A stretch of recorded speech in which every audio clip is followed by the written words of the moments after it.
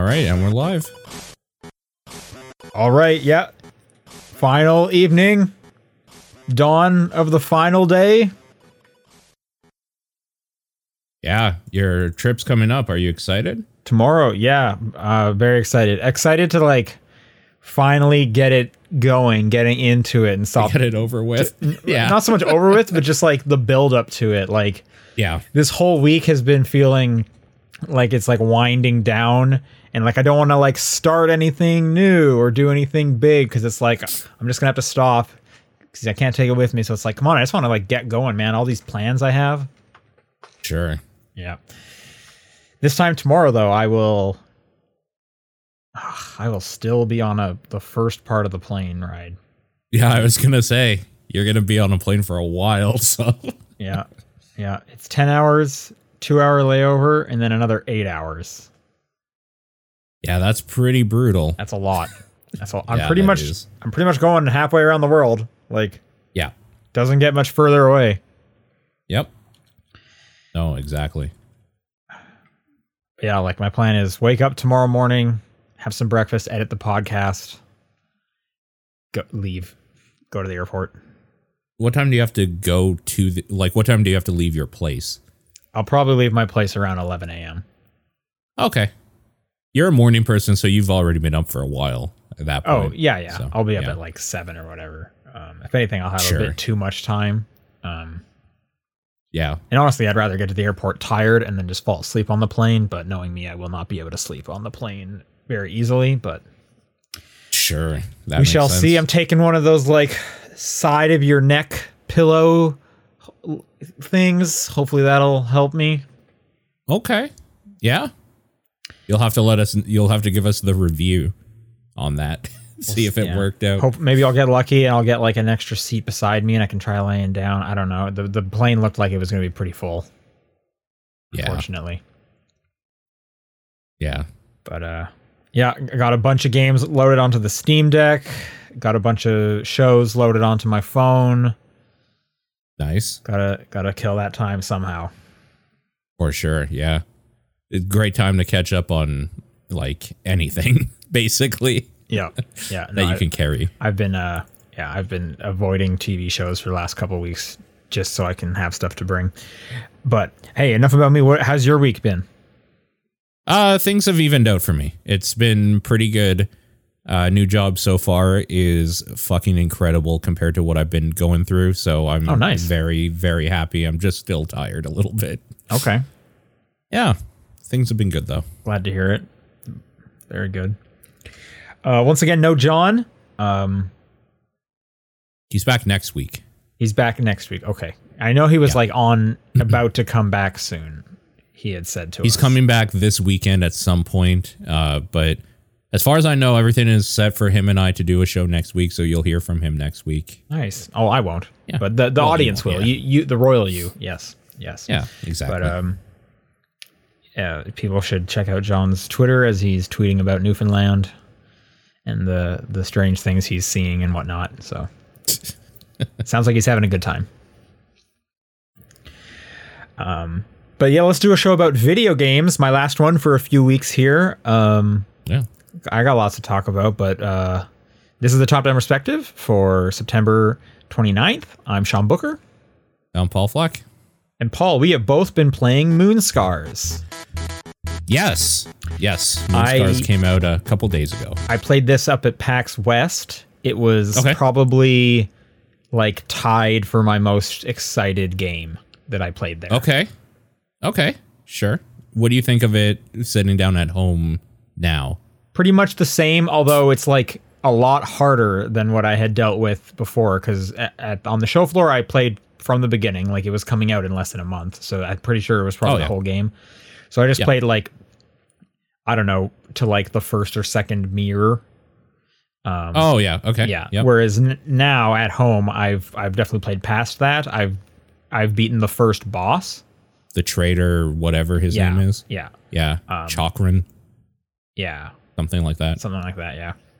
And it's way harder than I expected. It is a pretty like punishing game. Seems like a lot of people are saying that because I was like looking on I think it was the subreddit.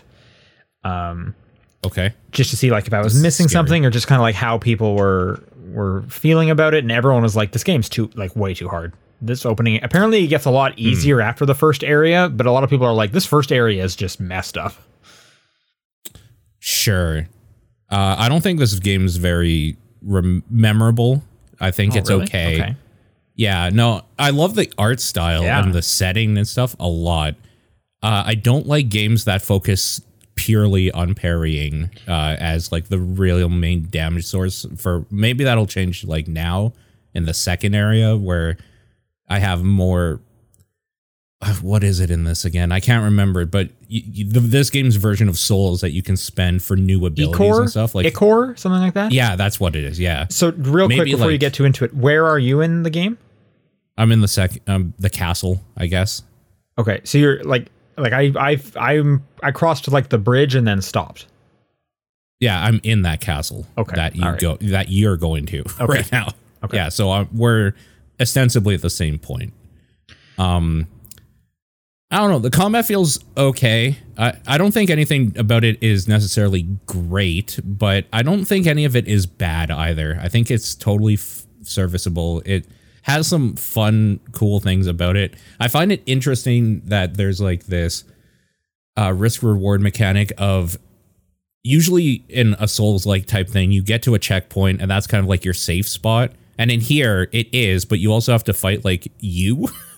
After you do that. Anytime you find a new checkpoint, yes, you like go into it and it always like warps you back to like the home base, and it reminds you like doppelganger's coming, and it's like, oh yeah, great. So you buy your little whatever you need to buy, you talk to who you can talk to, and then you're like go back, then you got to fight yourself.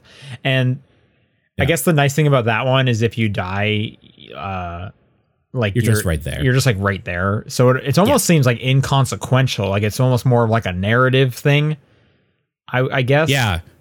For me, it was more just like an annoyance because I'm not going to not take this checkpoint. Like, I'm not going to not take it. Sure. Yeah. And then unfortunately, like, I don't think you get anything for beating them besides your stuff back. Right. Yeah. You might get, maybe you get some Ichor, but you don't get like, every time you do it, you're going to get one of the, what are the like super currency glands? The glands. Yeah. What you do get is like your heavy attack ability or like a choice of one again, which is kind of interesting. So you get the chance. You get the chance to change it, I guess. Yeah. Yeah.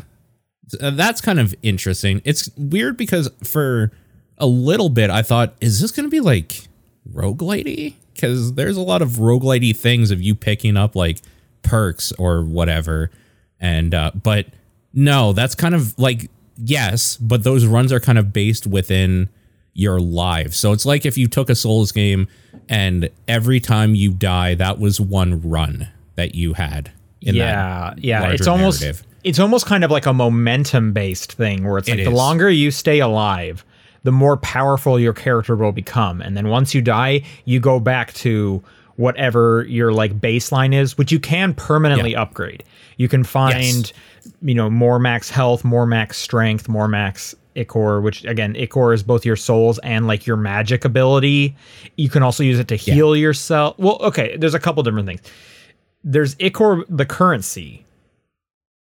Yes. Yeah. No, sorry, that's not Ichor. That's bone dust. That's bone. You're right. It is bone. It's 100% bone dust. Ichor is your like your Hollow Knight ability to heal, essentially. It's also your special attack and your spell, your mana. It's like your mana basically, and you can convert it into health. Yes. But the bone dust is the equivalent of the souls because that's what you will drop and repick back up. Yes. Yes, that's right. So yeah, it's like I said, it's momentum based. The longer you survive, the stronger you'll get. But yeah, once you die, you go back down to whatever your base level is. The one thing that I do find pretty punishing, and I don't quite understand how I trigger it, is the moon phase thing where it turns red. Yes. So something happens. I've been trying to figure that out. Yeah, something happens that turns the moon. So the game is like it's dripping in like mystique and visuals and like moon thematic things, and it's like when the moon looks at you blah blah blah. Like they are deep into their lore and whatnot, and it's cool. I think the game is very cool to explore and be deep into that. The moon will turn red which makes everyone way stronger. Yeah. And then you can pay moon hunger. You can pay the glands to turn it off, but it's not forever. Like no. I don't understand what's triggering it. And it seems like a waste of, and from what I've been seeing on like the subreddit, people are saying don't pay to do it. Save the glands for like the upgrading amulets. Yeah. So it's almost like, hey, if you're finding this game hard, too bad, because you should keep playing it on hard. Otherwise, you're just going to make it harder on yourself in the long run by wasting this precious resource and not buying these amulets. Yes. I think it's triggered by you dying, which is kind of like this weird punishing. If you suck more. Like, yeah, it's weird. It is a hard game. I understand that the first boss is like a real wall for some people. That first boss is okay. Just straight up. Like, we're gonna get into the nitty gritty of why I even don't like Bloodborne most of the time. I hate things that will like kill you in 2 hits. Just straight up, I just hate that shit so much. And this game suffers from everything is way too strong-itis. Well, that's because you're leaving the moon as red. If you don't leave the moon as red, meaning you waste. Like, if you do the thing you shouldn't do and waste the precious resource to turn the moon back to white, things are pretty easy to kill. Like the regular little walk-in dudes, like one hit you can take them out sometimes. But again, you don't want to do that. You want it to be harder. Right. I did that once by accident because I was like, "What does this do?" Yep. And then like the answer was nothing, ostensibly. Like, oh, it kind of did nothing except that, like, I guess I can get through this area easier now. Yeah, but then you probably died relatively soon after that, and it went back to red, and it was like, what was, Just such a waste. I'm really glad I kind of went to that subreddit and got some, like, pro tips, and I'll give a pro tip out here. This is on Game Pass, by the way, so people should try this out if they like. That's how I played it. Yeah. It's very Metroidvania in its setup. You're going back to areas and, like, breaking down walls, so you get more stuff like that. Yeah. And yes, I'm playing on Xbox. I'm playing on Game Pass Cloud. But pro tip, there is a amulet that you should absolutely buy. It's from the like vessel, the old man with the beard on the right side of your home base for 8,000 bone dust. He will sell you a trinket that every time you parry, you get health back.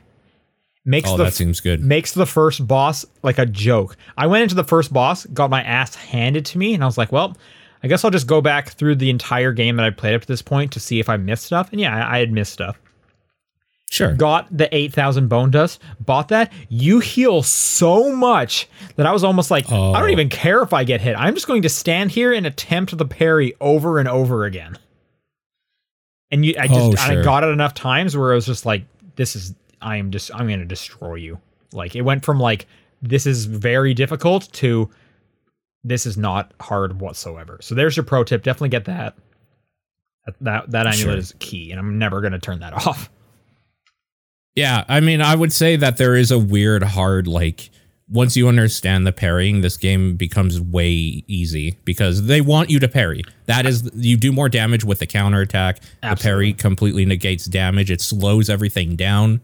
Like, they want you to wait, parry, and repeat or whatever. What's kind of nice too is that at least it feels this way when you go into the parry animation, you actually have iframes, so other shit that's attacking you is also just not hitting you out of the thing. Once you start the counter animation, you're in and you will do damage to whatever else is, because it's a 2D thing. You'll damage whatever else is in the way as well, which is super nice. So there's some cool like kill rooms that you get trapped in that you parry one dude and you're able to like kill 3 other guys at the same time. I will say I feel like the combat feels great. I talked about this when I played it at PAX. Like I think the combat feels so nice, and then you have to get the parry, but once you get the hang of the combat and you're like attacking, doing charge attacks, dodging, parrying, like once you're in there, like it feels so nice and fluid, and you feel like a complete badass. I also got an amulet that every time I dodge, I do damage to people. That's pretty great too. But yeah, no, I think it's kind of interesting because it also has like a big mechanic about like knocking enemies back. They really want you to hit enemies as hard as you can so that they go flying into spike walls and then die immediately. There's spike walls everywhere. It's kind of hilarious. Yeah. No, I think it's a cool looking game. I think it plays pretty nicely. I'm enjoying it quite a bit. Cool. I mean, I played a shitload of Splatoon 3 because we have to talk about that at the end of the month. Okay. So that's all I've been playing is Moonscars. Okay. I played a few other things. First off, Beacon Pines. This came out on Game Pass. This is I don't know. This is the animal one, right? Yes. This is the animal one. I'm trying to pick a genre. Like, it's pretty much a visual novel, I guess, and you kind of walk around the area. Like, it looks visually, it looks like an adventure game, but there's not really anything besides going up to people and talking to them. Kind of the interesting mechanic is it is literally similar to like a choose your own adventure style, like a Goosebumps choose your own adventure, where you will come to a crossroads, and they call them a crossroads. And throughout the game, you have picked up like verbs, basically, and they want, and so there's a really great narration. Like, the voice acting is really great from this one woman, and she's kind of telling the story of this character. And you'll come to a crossroads, and she'll kind of explain narration wise what's going on, and then you need to fill in the blank with one of the verbs. And you can't just use any verb you've collected. It'll be like, here's the ones that you've collected that are correspond to this section. And that'll cause a branching path. And then you can just end up at a dead end, and the character will be like, no, like, it'll be like kind of Prince of Persia style of, wait, that is not how that happened. Hang on. And then you need to go back to the crossroads and put something else. And it'll tell you like which crossroads you have verbs found for. So the way they kind of gate your progression is like, you are absolutely going to hit dead ends because you need to get to some dead ends to get verbs that work on different branches of the tree. And it's literally a tree they're building. So you need to kind of bounce around through it.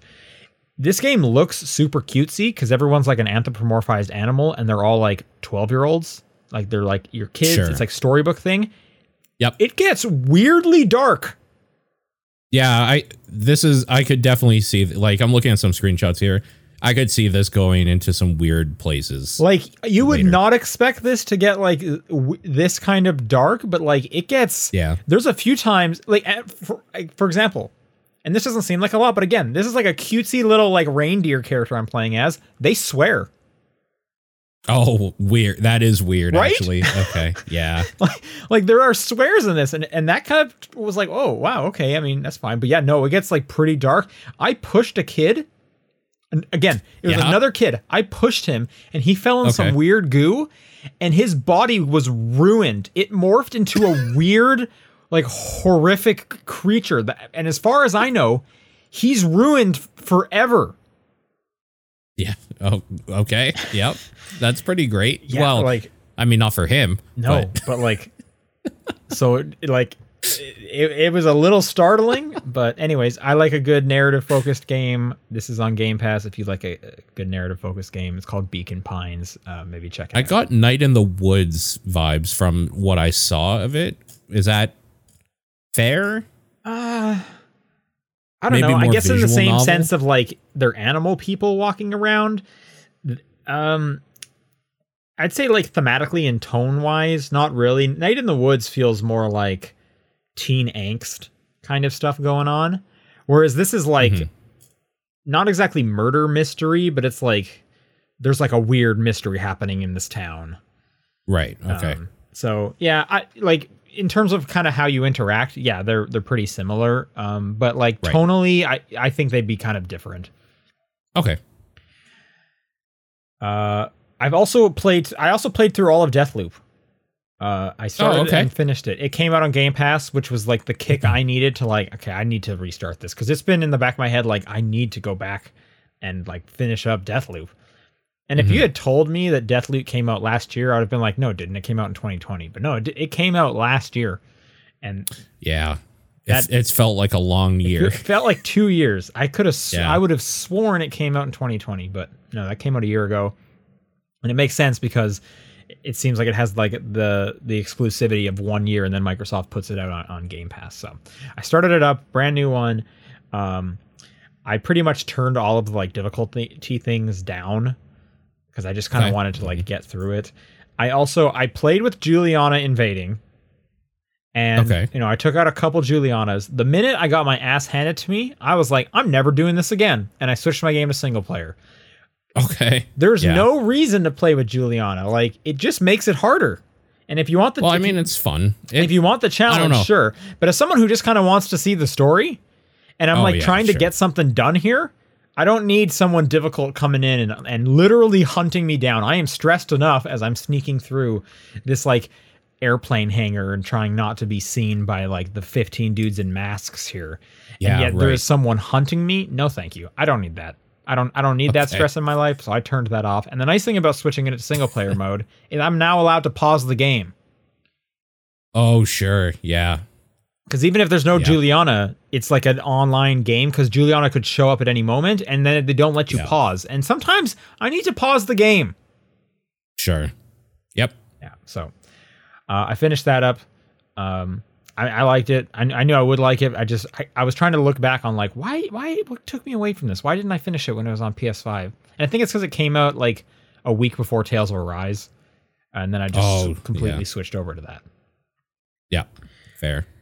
Apart from that, I've been playing a little bit, and I can talk about it now because the preview embargo is passed. Overwatch 2, the full version of Overwatch 2.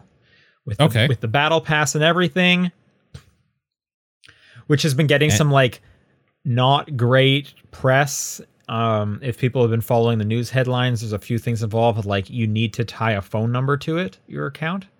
Oh, really? I didn't see any of this. Yeah, no. So you need to hook up a phone number when it goes live. I don't have to, like, because it's currently still in like a test version.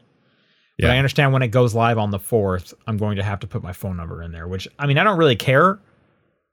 They're not going to text me, but like, it's also just kind of a weird thing. Like, why do you need my phone number? Probably to sell to somebody, right? Well, okay. I was going to ask if why do they need that? I think it's just a security measure so that they don't. I didn't read the article, but from what I understand, and the way the like pop up comes up is it's just a way to like protect your account, and I'm sure it's twofold, so they get less people coming in and being like horrific shits. Yeah, I mean, Blizzard has a history of this. There was a while where the real ID or whatever, if you played WoW, you had to like connect it with your like real name and I think to your like Facebook or something. But yeah, Blizzard has done this before. It's just seems weirdly specific now. It is also just weird because like no one else asks for my phone number, and right. I don't know. I guess if you're a kid, you have to put like your parents' phone number down. Your home phone number or something. Well, I mean, do people still have home phones? I can't imagine people still have home phones.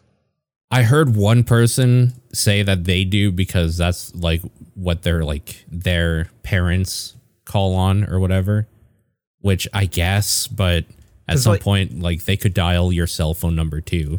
Yeah. I mean, like my parents had home phones like longer than I would have assumed. I've never had a home phone myself when I moved out, but they have since gotten rid of theirs because they did also realize I have this cell phone right here. And like, there's no reason to have a home phone. So I am kind of curious who still has a home phone and who is tying that home phone to Overwatch 2. Yeah. Like what part of the like gaming populace has a home phone? Yeah. I mean, it doesn't really, it's not like they're asking for a home phone, but I would be just kind of curious what the percentage is. Here's like a fun thought experiment. Over under 5%. When this thing goes live, do you think we'll tie it to a landline? Oh, I would assume under, but I guess like I've learned to just not be surprised when the answer is way higher than I expect for this sort of thing. We got someone in the chat saying I still have a home phone.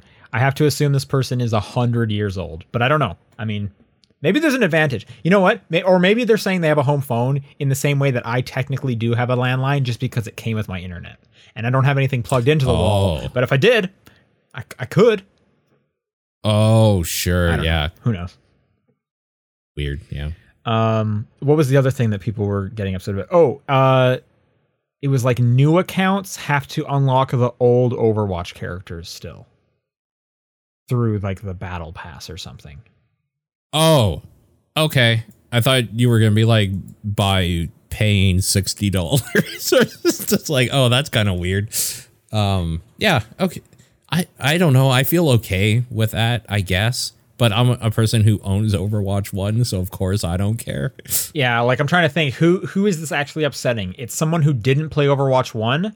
Then why are they that upset that they have to work harder in their new game? Clearly they did not care. Now they're just spending time instead of like the money that when that came out. Yeah, so it's a person who's like, I am not going to spend $40 on Overwatch or whatever it was when it was discounted, but I am going to play Overwatch 2 because it's free to play. But I'm upset that they're not giving me all those characters that I put my foot down and said I am not willing to pay for.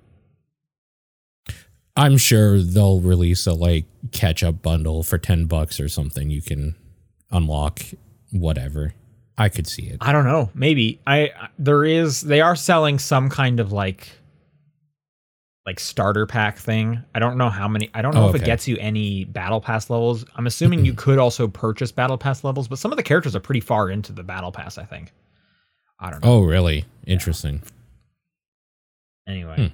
But anyway, yeah, hey, it's Overwatch. Like, I'm kind of like right on the fence of like, this seems so much like Overwatch. Do I even care? But I also have not played Overwatch like that hard in years. So I might be okay going back and playing some of the same Overwatch. What is interesting though, is that I got Battle.net running up on my Steam Deck today. And I was able to play the test server of Overwatch 2 on my Steam Deck. And it works great until I die.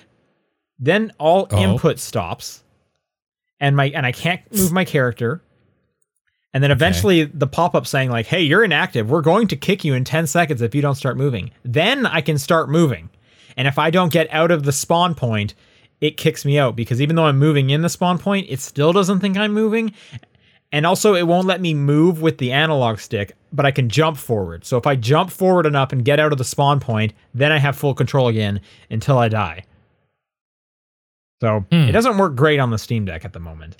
But it doesn't not work. It doesn't not work. Yeah, like the first like 5 minutes, or if I can just not die, I'm having a great time. So that's the new like strat. Okay. Yeah, I don't know. I was just excited to get it going at all. That's cool. Hopefully they'll adopt it. I feel like everyone is like looking at like, we have to make this Steam Deck verified at this point. Especially larger companies that can throw people at that problem. Yeah, like when you're able to just assign a small team to that, why wouldn't you? For sure. Someone in the chat put for us, from Kotaku, new players will have to win 50 quick play matches to unlock competitive mode, and complete roughly 100 matches to unlock all of Overwatch 1's existing 32 heroes. I mean, here's the thing. In my fervor of when I played Overwatch, 100 matches was nothing. That was like a week of that game, probably. So it's not unreasonable, but I definitely guess I could see, I don't know, being like a free-to-play player going in and just being like, what do you mean I have to play your game to get your game? Well, when I compare this to other free-to-play hero shooters, or even just like hero games, like I think of Multiverses, I think of Apex, I have to buy those characters. They don't give me the characters. And again, I think the caveat here is new players. Like, this is someone that clearly did not care about Overwatch 1, but now Overwatch 2 is probably going to be bigger than Overwatch 1 because of the free-to-play I would assume point of it. Yep. But so it's like, these are people that did not care enough the first time. I can't imagine, like, if they're that upset this time, then all I would say to them is like, well, why didn't you play the first one if you're this passionate about Overwatch? Oh, yeah, I see what you mean. Oh, and you can't buy Overwatch 1 anymore to unlock them. Right. Well, I don't. Okay. They took it down because all of Overwatch 1 is in Overwatch 2, right? In 1. It's kind of yes. It, so yeah. Anyway, so Overwatch 2 that comes out next week. You think you're gonna dive in just to see what the new shit is? Yeah, probably dive in for a little bit. Yeah. I wouldn't say it's high on my list, but like I can make time for it for sure. Yeah. I'm gonna try. I don't know where I'm gonna be on October 4th. I know I'll be in India. I have no idea what my internet situation is going to be like. I'll only have the Steam Deck, so pray you're not on my team because I can't play for like 30 seconds every time I die. Yeah, fair enough. Okay, that's all I've been playing. Let's do some news. Some interesting stuff happened. And these are pretty much in reverse chronological order, but announced this morning, Google is shutting down Stadia for good. Yeah, this took way too long to announce. Up to this point, Stadia, they had announced like that they're like not going to do anything with it anymore. They're just going to like keep it running. They're not going to bring more stuff, ongoing. They're not going to push it any further. Now it is done. January 18th is your last day to play Stadia. Even if you have like purchased games and stuff, those will not be usable after this. The service is gone. Here's the pretty interesting thing. They're refunding every purchase except for the subscription service. Meaning me, who bought the like starter pack with the like Google Chromecast and the controller, I'm going to get a refund for that. Yeah, sure. I was pretty surprised to hear that. I was not expecting them to do that, but like good on them. One thing, just some fun context that I was seeing posted on Twitter. This first one came from Jason Schreier. I'll read his tweet verbatim. I reported this last year at Bloomberg, but the amount of money Google spent to get games on Stadia, on Stadia, is so shocking that I still can hardly believe it. Even after corroborating with multiple sources, tens of millions of dollars per game for Red Dead 2, Assassin's Creed, etc. Sure. Yeah. And that's pretty crazy. And the fact that they're doing all the refunds, like they are just willing to throw money, like good for, I guess it's Google. They have the money. Yeah. Oh, for sure. Yep. And then this was just kind of a fun anecdote. Someone was posting their favorite Stadia memory, and it was that time the Terraria dev canceled their Stadia port because they locked him out of his Google account. And so I'll read the tweet that he put out there. I absolutely have not done anything to violate your terms of service, so I can take this no other way than you deciding to burn this bridge. Consider it burned. Terraria for Google Stadia is canceled. My company will no longer support any of your platforms moving forward. So just some fun context surrounding Stadia. That was only a year ago as well. Yeah. What's your favorite Stadia memory? I don't have like any. Honestly, I think just kind of the lead up to it, and specifically like you talking about getting the like little controller and stuff and just being like, is this actually going to go anywhere? Now, obviously we know now, no, but I don't know. I think it's important for companies that can lose hundreds of millions of dollars and not feel it to take chances on stuff like this to push the industry forward and see if now's the right time for something like streaming games through your browser or whatever the fuck they wanted to do. So I'm glad that they tried it, I guess, but it's just, I don't know. I just like remember OnLive and other companies that couldn't handle that brunt of money. Sure. Yeah. I mean, like, I feel like it was the right step. Like they tried. Like this is going to happen. Yeah. Like it just gets better and better with Xbox. But just the whole business cloud with their cloud. Like I use that almost every day on my Steam Deck in bed. Like it is great. But just the whole business model of like you can't play the games downloaded, so they're like always in the cloud. So like if you're on a plane, you just don't get your games. Like it's a weird, like I don't understand who the person is that's going to choose Stadia as their primary platform. So it's like a hard sell in the best case scenario. But like, 10 years from now, for all we know, the only games are going to be streaming games. Like this is going to happen. It's not just because Stadia is gone. This is not going to go away. Right. Similar to Vampire Survivors, which has announced it's going to hit 1.0 on October 20th. Yes. Yep. I thought it hit 1.0 when it like got the price raised, but I guess not.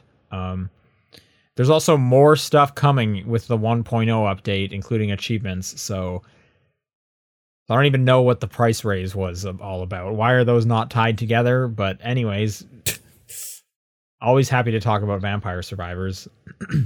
Yeah. You excited for October 20th? Just in time for Halloween?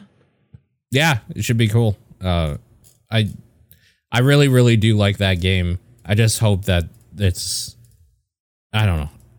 I guess I don't want to like necessarily overthink it, but they've been doing a lot of really cool ideas in there, and I kind of just don't know where they're going to go from here, but I guess that's part of the fun. They have like a whole roadmap.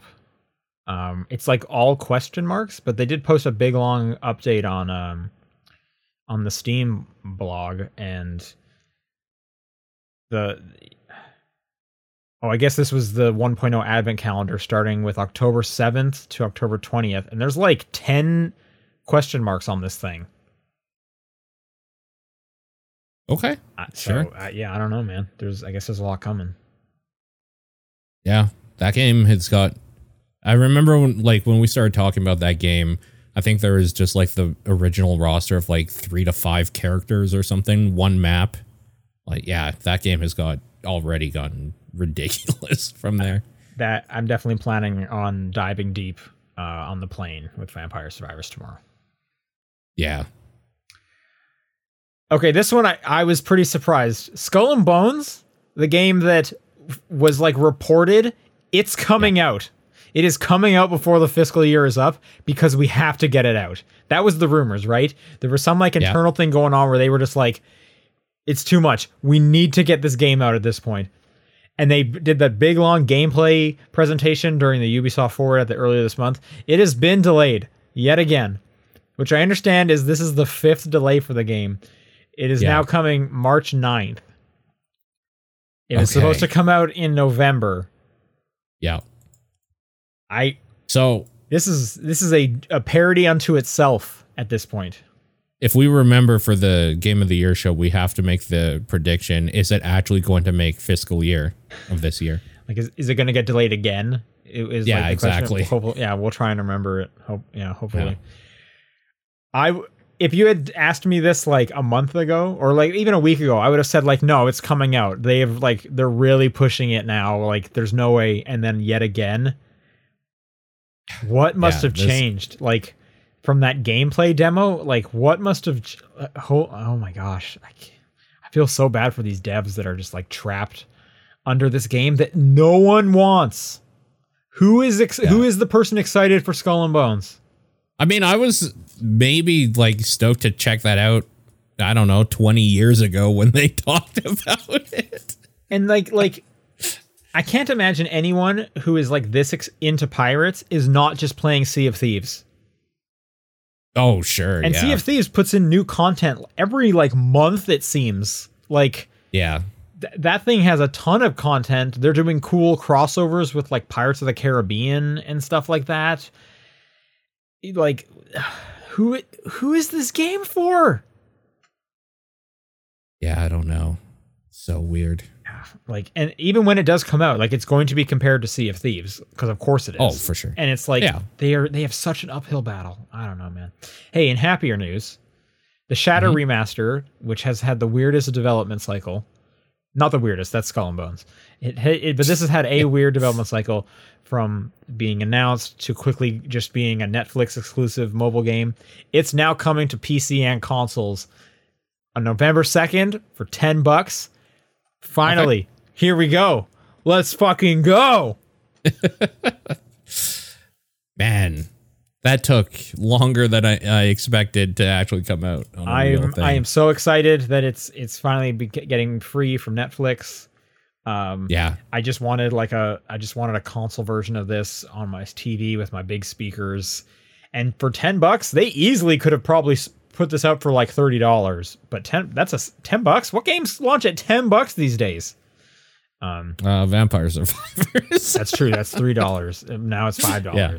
But yeah, I can't wait for this. I am absolutely going to play this day one.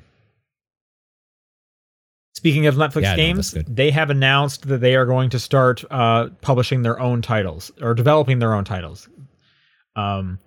They're building their own game studio in Finland to offer more, quote, world-class original games to its users.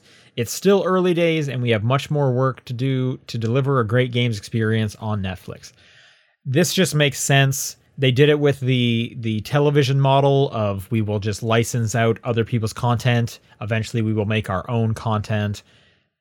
That's just kind of how it works. I will say their track record on licensing stuff out has been great. I have been thoroughly impressed from when this was first announced, Netflix games, to the stuff that they have partnered with. They're like, I feel like you can't make fun of it anymore. Those games are just good at this point. We'll see. I mean, this is definitely an easier said than done. You know, one thing is going out to an established studio and porting their game to mobile. You know, bringing Into the Breach on there, for example. Making your own is a whole different thing. So we'll see how that goes. And last but not least is E3 is coming back. So they say. Well, as we know, they were going to partner with ReedPop, which, yes, if you've gone to a games convention, it's probably been a ReedPop convention. If you've gone to a convention, it's probably been a ReedPop convention. Yeah, most likely. This time around, they announced the dates and even the format, so they seem to have a plan in place. It's going to be June 13th to June 16th. Partnered digital events and showcases, I guess, kicking off on June 11th, so maybe the press conferences a couple days ahead of time before like the show floor opens. That's typically how E3 worked in the past anyway. The big change here is that the 13th to the 15th are going to be business networking days, and then the 15th to the 16th are public days. So this kind of split. This is the exact same model that Gamescom does, which is another ReedPop convention. Right. I think it makes sense, and it does sound like they're trying to work with pretty much anyone who wants to do a games-related announcement in the area at the same time. They want to support that. They've come out and said in their announcement that it'll be free to be a part of it, to come under the E3 banner. They're not making it like a pay-in thing, which is completely different than how E3 worked in the past. Typically, companies had to keep buying their booth space back, and a lot of the times, especially as E3 was like slowly dying, there was these big empty booths because maybe the company didn't have a huge lineup, but they didn't want to give up the space that they had paid for because they would lose it next year. It sounds like ReedPop is just like they are understanding that E3 is no longer in a place of power and more in a place of we need to catch up again and establish ourselves. So we need to kind of take a couple on the knee to kind of regain that momentum. No word. I haven't seen Jeff Keighley comment on like what Summer Game Fest is going to be or if they're going to partner together. It sounds like ReedPop would probably want to partner with Jeff Keighley to make one big thing. When I spoke to Jeff Keighley, he did say he's willing to chat and see what they're talking about and stuff. So I wouldn't be surprised if there's some kind of collaboration going on. But yeah, this will be interesting. I'm going to do everything I can to go. Cool. You want an E3? You want E3 to come back? I mean, I don't give a shit. I don't care about conventions. I don't care about any of that stuff. I just want more. I like the digital format because I don't want to travel or do any of that.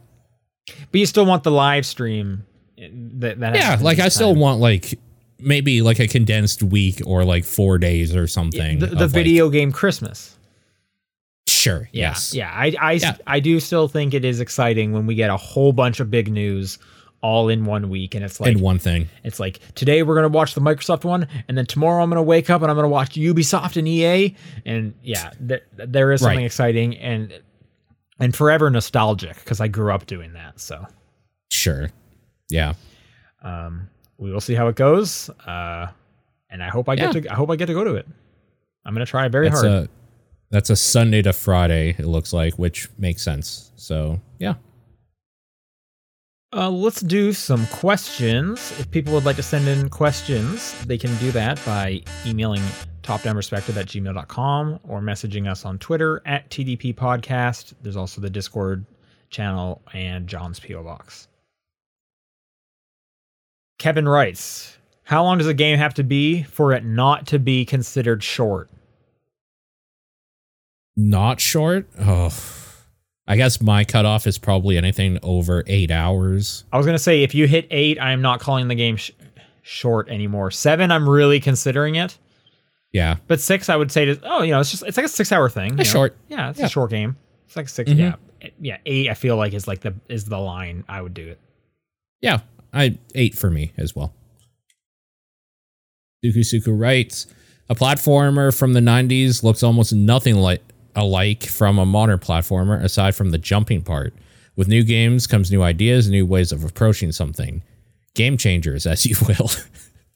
What I'm trying to say is that game genres change and they have ebb and flow in the zeitgeist. Now, not every genre has survived elegantly. What do you think is a genre that's innovated the least?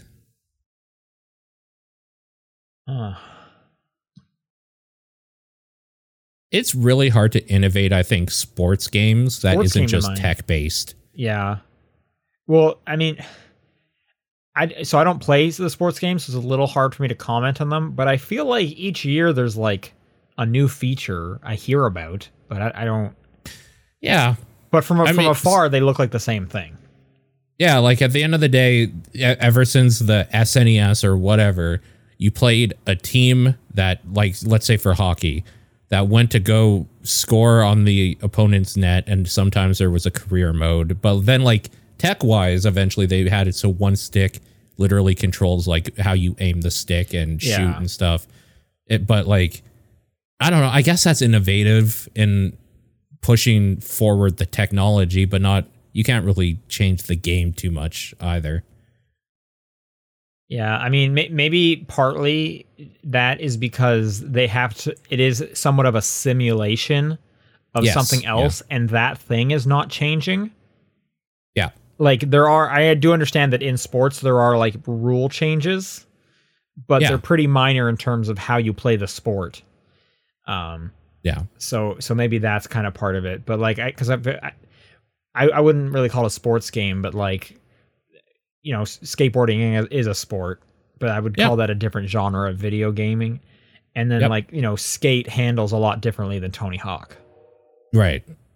And even in Tony Hawk, like those games innovated for a while. Every iteration, they added some new stuff in it. And you could get off the board.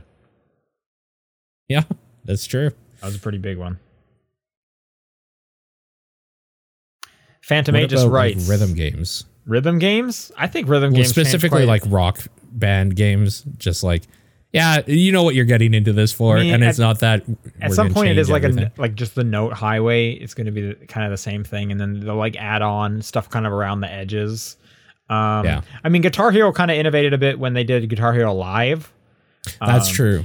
But then again, you know, the instrument physically changed, but they also did a different kind of model where it was like music videos that you were playing in time with other people. Like it was like a channel kind of thing. Like Guitar Hero Live does not get enough credit for how cool it actually was. And it's a shame that you just can't play that game anymore. It's just closed.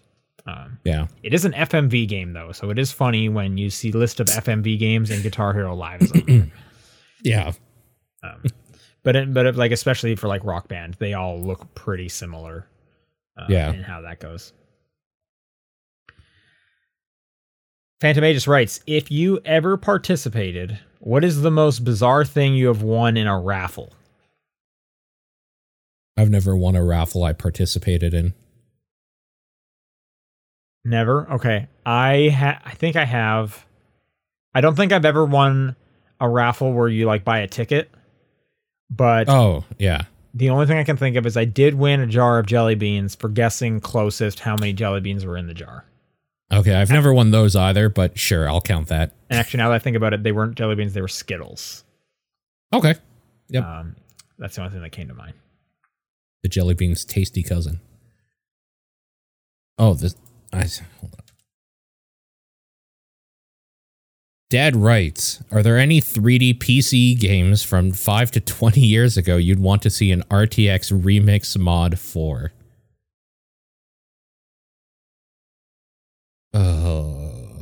So wait, so RTX is ray tracing, right? Yeah. Just confirming that? Okay. Yeah. I don't know. I got to think of like a really shiny game. Sure. Sonic Adventure. Is that the one that has the like liquidy looking one? Or is that Sonic CD? So. No, that's Sonic CD. Oh, right? That's Sonic CD. Yeah. Okay. I mean, it's not a PC game, but that came to mind. Wait, which one has Metal Sonic then?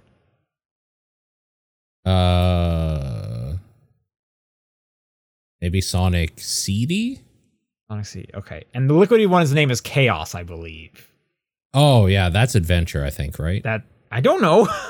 I think, yeah. I'm not the Sonic guy. I mean, one of them is Sonic CD. Yeah. And Heroes. Okay. That's not one that came in neither of our minds.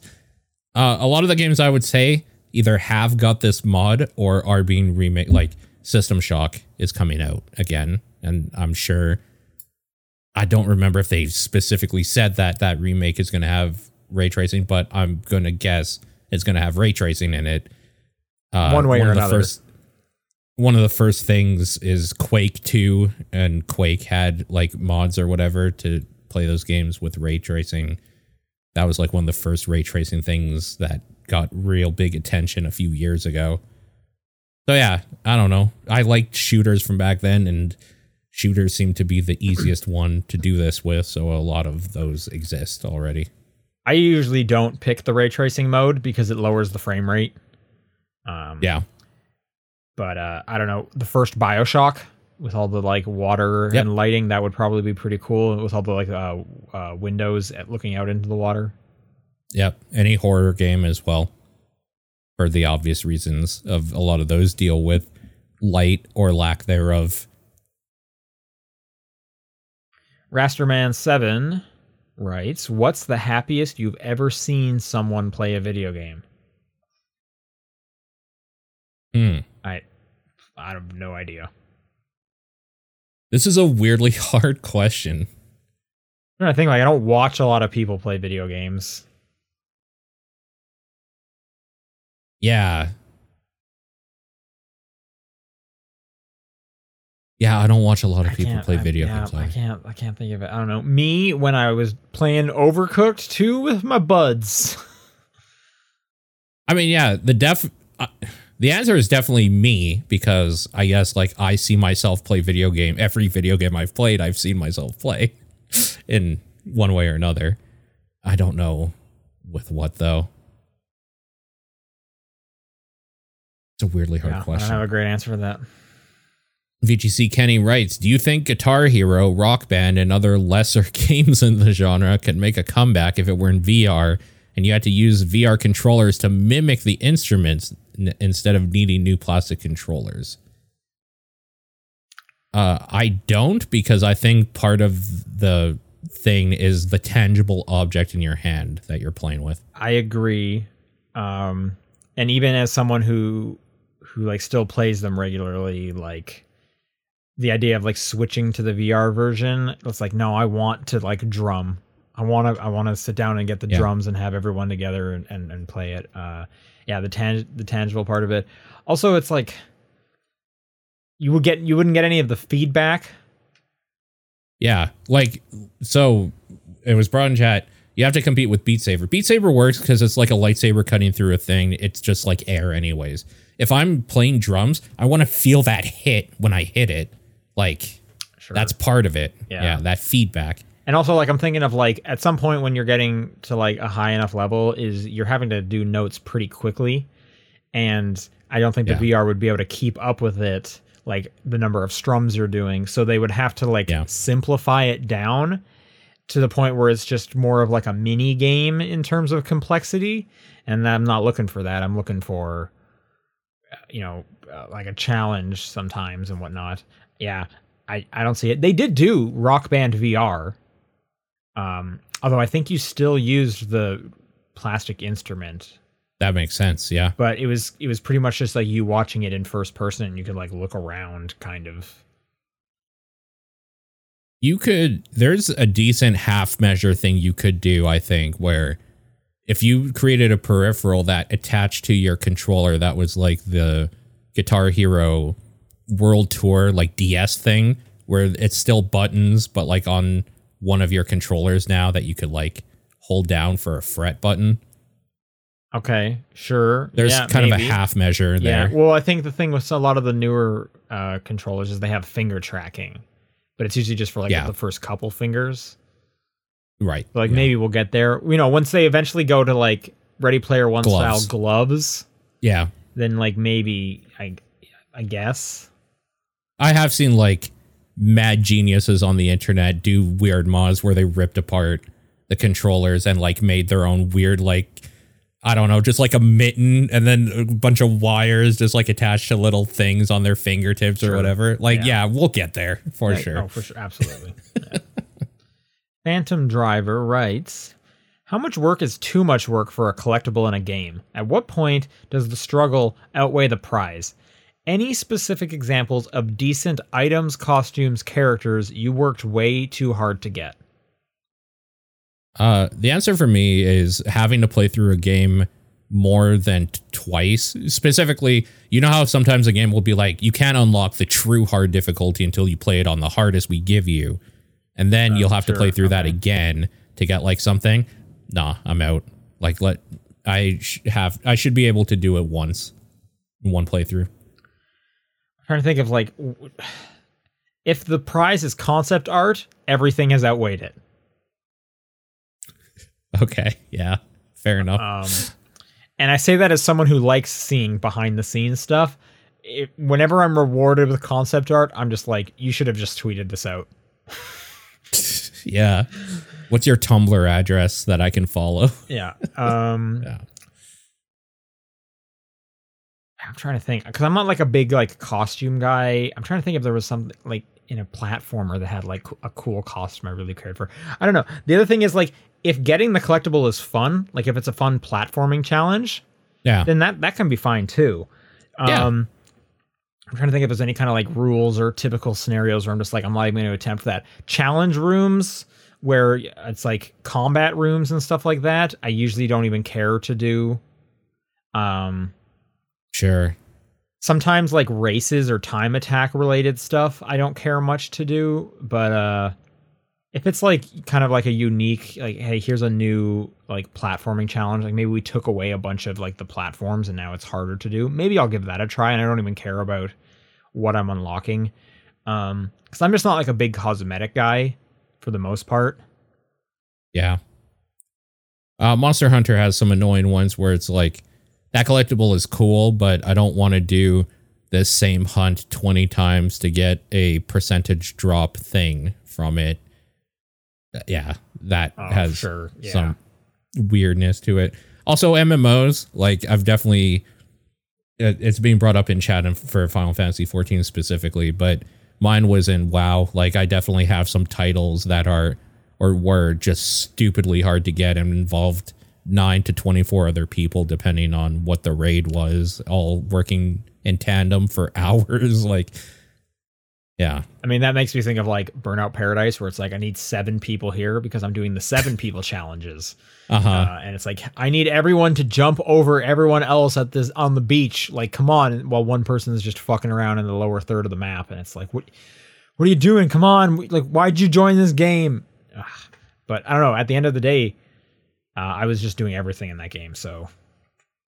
Yeah, I think if you're having fun, then it's not that the work is too much for the collectible or outweighs it, right? Because it wasn't work, it was fun, and you got a thing for it. Yeah. But like for you played that Rock Band, like the endless set list or whatever, like. Right. And that's for achievements, so that's not even for a collectible in game. Correct. And I mean, even if it was for a collectible in game, it's not like I could show that off to anyone. Because at the time, like Rock Band 2, that I don't think there was online for that one. Right. But keep in mind, that was also a scenario where it's like, I'm going to bring over 2 friends and we're going to stay up all night eating like chicken nuggets and shit, trying to do this stupid ass achievement. And like, that's in itself, like it was a fun thing to do. That's the collectible were the friends you made along the way. Exactly. Literally. Yeah. Fair enough.